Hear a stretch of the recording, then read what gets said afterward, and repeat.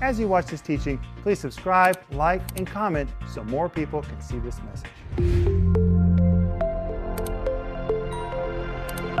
Welcome to Home Group. I hope you had a great weekend. Hey, we had a wonderful weekend here. In fact, we filmed a whole program about Christmas with our family, our sons, their wives, our grandkids. We had a blast, but we did it for the Russian-speaking world. But what a fun time we had together, Denise. Oh, gosh. I loved it. I loved every minute of it. And you know, the reason we did it is because many Russian families have no Christmas tradition at all because they were raised in atheistic communism. They don't know anything about Christmas. They don't know how to tell the Christmas story. They don't know how to experience Christmas as a family. So we decided to make a special program for our Russian-speaking world, showing families how to celebrate Christmas together. And we just had a blast. Wasn't it good, Joel? Oh, I enjoy it every year. It was so enjoyable. It is always enjoyable. But we read the Christmas story, we ask questions, and then we pray, and then we open our gifts. And that's what we do every year. I think it's so much fun, especially to hear the kids' answers from year to year and as they learn the answers. Yes. Because as time goes on, they start yelling out answers before we even ask questions. They do. And then the younger ones are like, what? We all get to explain to the younger ones, and the younger ones learn the answers. And eventually everyone knows the whole story pretty well. Yeah, and now the grandchildren are reading the story. Mm-hmm. But we tell all the things to our grandkids that most people don't even know about Christmas. We tell the rest of the story, which makes it so exciting. We always bring in Herod and Cleopatra. You say, what does Cleopatra have to do with Christmas? Well, it's very interesting. Mark Antony, Julius Caesar. We talk about what was the value of the Magi's gifts, how much gold and frankincense did they bring. I mean, their little eyes just light up. They get so excited. Joel? Some of the questions we ask, and they all know the answer already. Why was Jerusalem upset with Herod? Why was it all up scared when Herod was upset? Or what was the star? Was it a comet? Was it an angel? What was the star? How does the star move? Was that really a star? And so we ask all these fun questions, and we just take our time. It can take up to 2 hours. And I think we really enjoy it. And you know what? When it takes up to 2 hours, there's no fidgety kids. They are all excited for the next question. And we don't open a single Christmas gift until we've done the Christmas story first, because we want our kids and grandkids to know this is the priority. Recently, Paul's been pulling out the map and showing, like, where is Nazareth? They had to travel all the way down, 10 days. Mary was on a camel. Or a donkey. Or a donkey or something. And what was that like for a pregnant lady? And then she went to not Jerusalem, but Bethlehem. And Bethlehem is right next to Jerusalem. And in between there is probably where the shepherds were. Anyway, we spend a lot of time on it. And honestly, spending 2 hours out of the year talking about Christmas is not a lot. But it's so enjoyable. And I just want to say thank you for starting that tradition in our family. And I wanted to ask this last week, how did that tradition start? Well, it really started because when I was a very little boy, my daddy read the Christmas story to us. As we got older, we dropped that tradition. But it meant so much to me as a little boy. So I said to Mom, when you guys begin to be born, we're going to make Christmas the priority in our house. And something else my mother did when I was a little boy that made a big impact on me was at Christmas time, rather than just lay on the floor and look at all the Christmas bulbs and the Christmas lights, Mother gave me construction paper. And I tried to imagine a little Ricky Renner with my construction paper and my little tiny scissors. Do you remember those little? Little. Oh my gosh, they were hardly cut. You could barely get your fingers on them. And with Elmer's glue. Oh, absolutely. Do they still make Elmer's glue? I think they do. You could eat Elmer's glue. But I would cut all my pieces. I would cut palm trees. I would cut a star, and I would draw all my figures, and I'd put them all together, and I would make a stable, what I thought was a stable, because I didn't know Jesus was born in a cave. We thought he was born in a stable. And I would make all those little figures, and I would construct from construction paper a little nativity, because our family did not own one. We couldn't afford one. So I made one, and you guys, have you ever tried to stand construction paper up? It's pretty sad. It leans this way, it leans this way, and I would like perfectly put it in place, and within minutes it's leaning or falls completely. And I would spend all my free time laying in front of the tree trying to put the construction paper back in place. But my mother was so smart, because rather than thinking about the presents and the lights and the bulbs, my eye was on that nativity. I was thinking about the birth of Jesus. My mother was so creative. What are you going to do for your kids or grandkids this Christmas? You need to bring their attention to the Christmas story. Read them the Christmas story. It doesn't take long. Read it in Luke chapter 2. Read it in Matthew chapter 2. But hey, if you need prayer, call us, 1-800-742-5593, or write us at prayer@renner.org. But today we're going to talk about what is a heavenly host. Are you ready? Yes. What is a heavenly host? But first, let's go back to Bethlehem. In the stand-up to today's regular TV program, I show a cave where shepherds would have stayed at the time that Jesus was born. And if you travel in the area around Bethlehem, especially as you go toward the shepherd's field, as you walk down the hill, there's all kinds of caves. Some of them later on were used as churches. Some of them are still used as churches. People go there to pray and to think about the shepherds and what took place. Some of them are just vacant caves that date all the way back to the 1st century. And those caves were where the shepherds stayed with their sheep. And it was next to what was called the shepherd's field. But if you ever go to Bethlehem and you go into the Church of the Holy Nativity, where Jesus was born, was inside a cave. Now, some people today believe that he was born in another location. I believe he was born in the cave because it was identified so early, even by Origen, who wrote, and he was the great theologian whose writings are almost undisputed, that the light came into the world and was first seen in the cave in Bethlehem. And that cave today is covered with soot. It's black. It's dark. It's kind of dreary.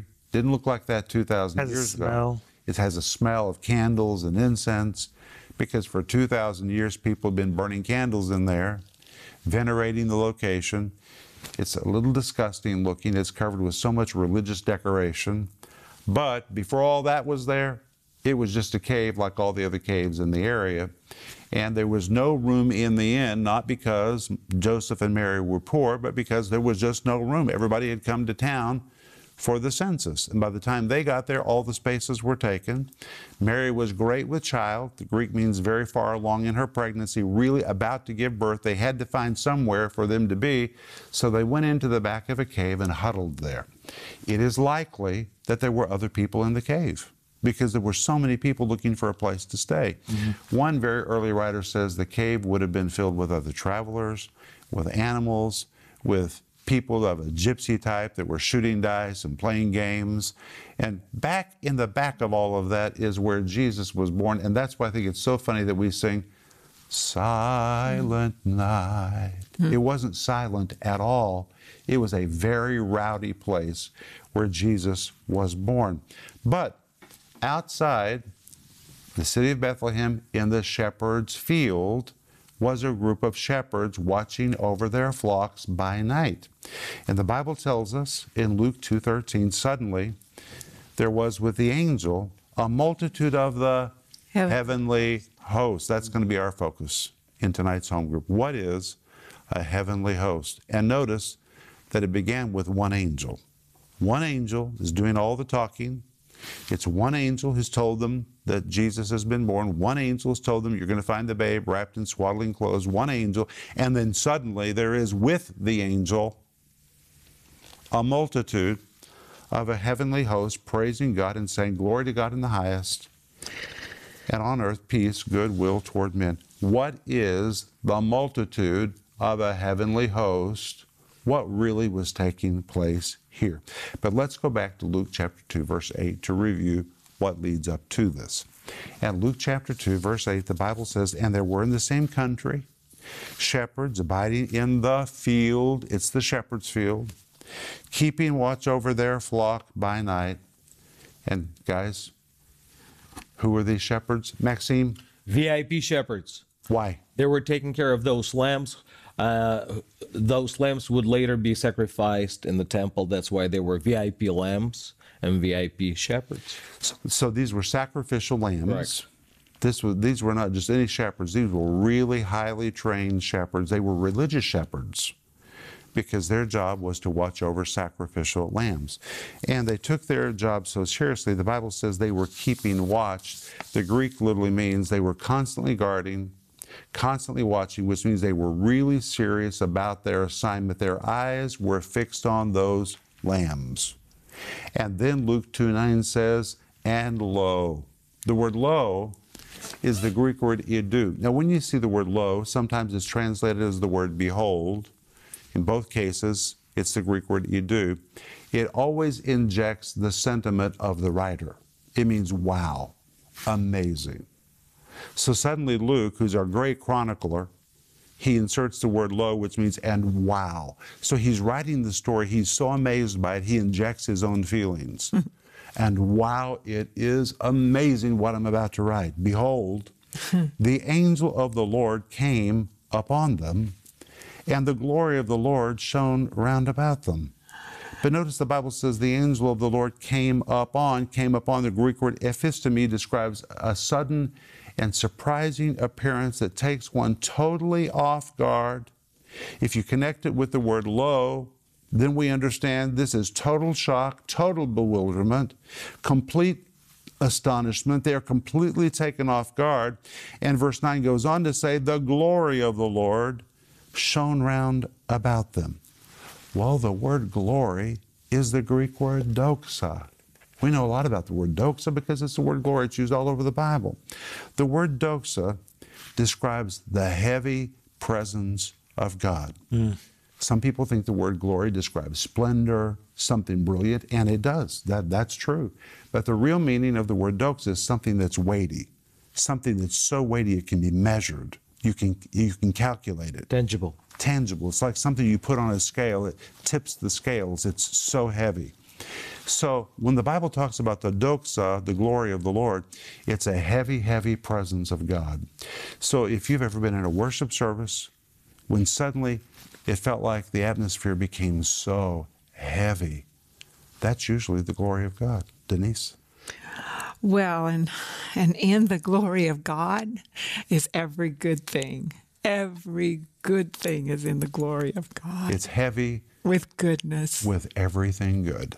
Everything good. You know, in the Old Testament, when the glory of God came in, it was so heavy that the Bible says the priests couldn't stand physically on their feet to minister because of the glory. They collapsed. Yes. And that's very often why people fall in prayer lines and people fall in meetings. It's not just because they're falling, it's because their physical bodies collapse under the weight of God's glory. That's what the word doxa really describes, the heavy, heavy presence of God. So just imagine, these shepherds are out in the shepherd's field doing their work. Their eyes are fixed on those lambs, those sheep. Suddenly the angel of the Lord comes upon them. It's a surprising appearance that takes them off guard. The glory of the Lord comes. A heavy, heavy presence comes. They're in the middle of the field, not anticipating a divine visitation. But you know, God can meet you anywhere. He can meet you in the car. He can meet you in the shower. He can meet you on the sidewalk. He can meet you in your chair at the office. He can meet you right where you are. The glory of God comes wherever it wants to come. And they were out in the field, and suddenly the glory of the Lord, the heavy presence of God, suddenly came upon them. And Denise, it's for sure, they felt the tangible presence of God. Joel? I've always imagined that these shepherds are having a little shepherd's meeting around some little fire thing. I've imagined that too, Joel. It's dark at night. You can see all the stars. Yeah, just stars. And one shepherd turns around, looks up at the stars, and bam, this one angel appears. Yeah. How many shepherds were there? Well, we don't know how many shepherds there were. The Bible doesn't tell us, but it is plural. There were several. Well, the reason I'm asking is because it says there was a vast host of angels. Well, there were more angels than there were shepherds. Oh, my goodness. I think that when they looked up, when all the angels appeared, they probably couldn't see the heavens. Well, hold on. We're going to get there in just a minute. Well, I want to say that they were experiencing something the rest of the neighborhood was not. And their eyes were opened. because they were the first evangelists. They were. And they went out and they told this amazing story to everyone that they had seen so much. Well, I want to tell you something else, the rest of the story that I bet you didn't know. It says the glory of the Lord shone round about them. Now, what does that mean to you? Most people think it means the whole countryside suddenly lit up with the glory of the Lord. Doesn't mean that. It is the Greek word, are you ready for this? It is the Greek word perilampo. The word lampo, you hear a word? Lamp. Lamp. And it describes a beam of light. The word around, the Greek word peri, this really describes a shaft of light. Which means when that angel first appeared, it wasn't lighting up the entire countryside. Those shepherds were in a shaft of light. They could see out of the shaft. If they wanted to, they could have reached their arm out of the shaft of light. It was a direct beam of light that was coming down just on them. Now just imagine if you were out in the countryside, it's very dark, and suddenly a beam of light comes straight down on you. Gosh. You would just, it's not, You'd the be whole, paralyzed. It's not the whole countryside lighting up. It's a beam of light right on you. And the Bible says they were sore afraid. Yes. Well, that's very interesting. The Greek means they were filled with a great fear, or they were seized with a terrible fear. They had never seen anything like this before. But the angel said, "Fear not." And when you read this in Greek, it is a direct command to stop fearing and stop it right now. Cut it out, guys. Stop it right now. And what we need to understand is God's presence never comes to bring fear. That is not the intention of God's presence. He never comes to bring fear. Fear is of the enemy. God's not given us a spirit of fear. But the angel said in verse 10, "Behold, I bring you good tidings of great joy, which shall be to all the people." And the word behold is used here to describe the sentiment of the angel, which means the angel basically said, wow, listen to what I'm about to tell you. It's the Greek word idu. What I'm about to tell you is so amazing. Today we would say, buckle your seatbelt, get ready, brace yourself for what you're about to hear. Wow, this is amazing. Behold, I bring you good tidings of great joy, which shall be to all the people. And what did the angel say? He said, good tidings. Good tidings is the idea of the best news anybody has ever heard. Hey guys, you're about to hear the best news you've ever heard in your life. Get ready. Wow, this is amazing. This is what the angels are describing. And the angel says it will produce great joy, enormous joy. The Greek means massive joy, gargantuan joy. And then he adds in verse 11, "For unto you is born this day," so we know it's happening right now, today, this day, not yesterday, right now, in this moment, this day, in the city of David. Where's the city of David? There in the shepherd's field. So the city of David is right there. It's just right there. A Savior, which is Christ the Lord. Now, in Friday's home group, we talked about this phrase, Savior, which is Christ the Lord. Let's look at it again. The word Savior, the Greek word soter, which means Savior, but really the emphasis here is deliverer. Deliverer. Jesus came into the world as a deliverer to deliver the human race from Satan's captivity. He came to break the bondage of sin, to break the mastery of the curse, to break the ownership of Satan on the human race and over the human planet. Jesus was born as a Savior and as a deliverer. The word soter can also be translated healer. It can be translated preserver, which means Jesus is our deliverer. He's our Savior. He's our healer. He is our preserver. If anybody ever says to you, well, how do you know Jesus is still healing? It's His nature. That's who He is. How do you know Jesus is delivering? He is a Savior, soter. That's what He does. That's who He is. And the angel says, which is Christ, in the Greek word Christos, which is the Anointed One, the Messiah, the Lord. And when you read this in the Greek, it says the Lord. The word Lord is capitalized. The word Lord, the Greek word kurios, means the supreme authority, but because it is capitalized, it means no authority higher than this one. Jesus is not a Lord. Jesus is the Lord. He is the Lord of lords. He is the King of kings. And in verse 12, the angel went on to say, and this will be a sign unto you. Unto you. Unto you in Greek means especially unto you guys. Now, who's the angel talking to? Shepherds. They were really Levitical shepherds. And what was their job? To watch over, Maxime? Sacrificial lambs. Sacrificial lambs. So he's going to give a special sign for Levitical shepherds who are watching over sacrificial lambs. This will be a sign to you. You will find the babe wrapped in swaddling clothes, lying in a manger. The word babe is important because the word babe is the Greek word brephos. It describes a newborn infant. This is just born, and you're going to find him wrapped in swaddling clothes. Swaddling clothes, as I've already told you, is the word which describes the little bandages which were used to wrap around the legs of newborn lambs because their legs were so feeble. They would wrap their legs to strengthen them. Well, now remember, Mary and Joseph are in the back of a cave in Bethlehem, filled with animals, maybe shepherds, travelers. There's animals there. Normally it's where shepherds and sheep would have been. So what is available? Sheep materials. When Jesus is born, they look for something to wrap his little body, and that's why when you see most illustrations of Jesus, when he's born, he's wrapped, almost looks like a little baby mummy. He's wrapped so tight. Those were the bandages that would have been used to wrap the little legs of a lamb. And the reason it will be a sign to them is because when they see him, it's going to look like a little lamb. That is so powerful. God is so amazing. He's filled with intrigue. He does things so interesting. He's beautiful. He is the Lamb of God that takes away the sin of the world. When he was born, he first appeared as the Lamb of God. Isn't that powerful, Denise? So powerful. Oh, I love that. But there's something else. Then we read in Luke 2, verse 13. And suddenly, I can almost hear this from Handel's Messiah. And suddenly there was with the angel. Oh, I love the Messiah. Oh, I'm singing all of this text. It says there was with the angel a multitude of the heavenly host. Well, the word suddenly means suddenly taking one off guard and by surprise. The word multitude describes a massive, massive, massive number. The word host is the word stratia. It is a military term which describes an organized group of soldiers or an assembly of soldiers.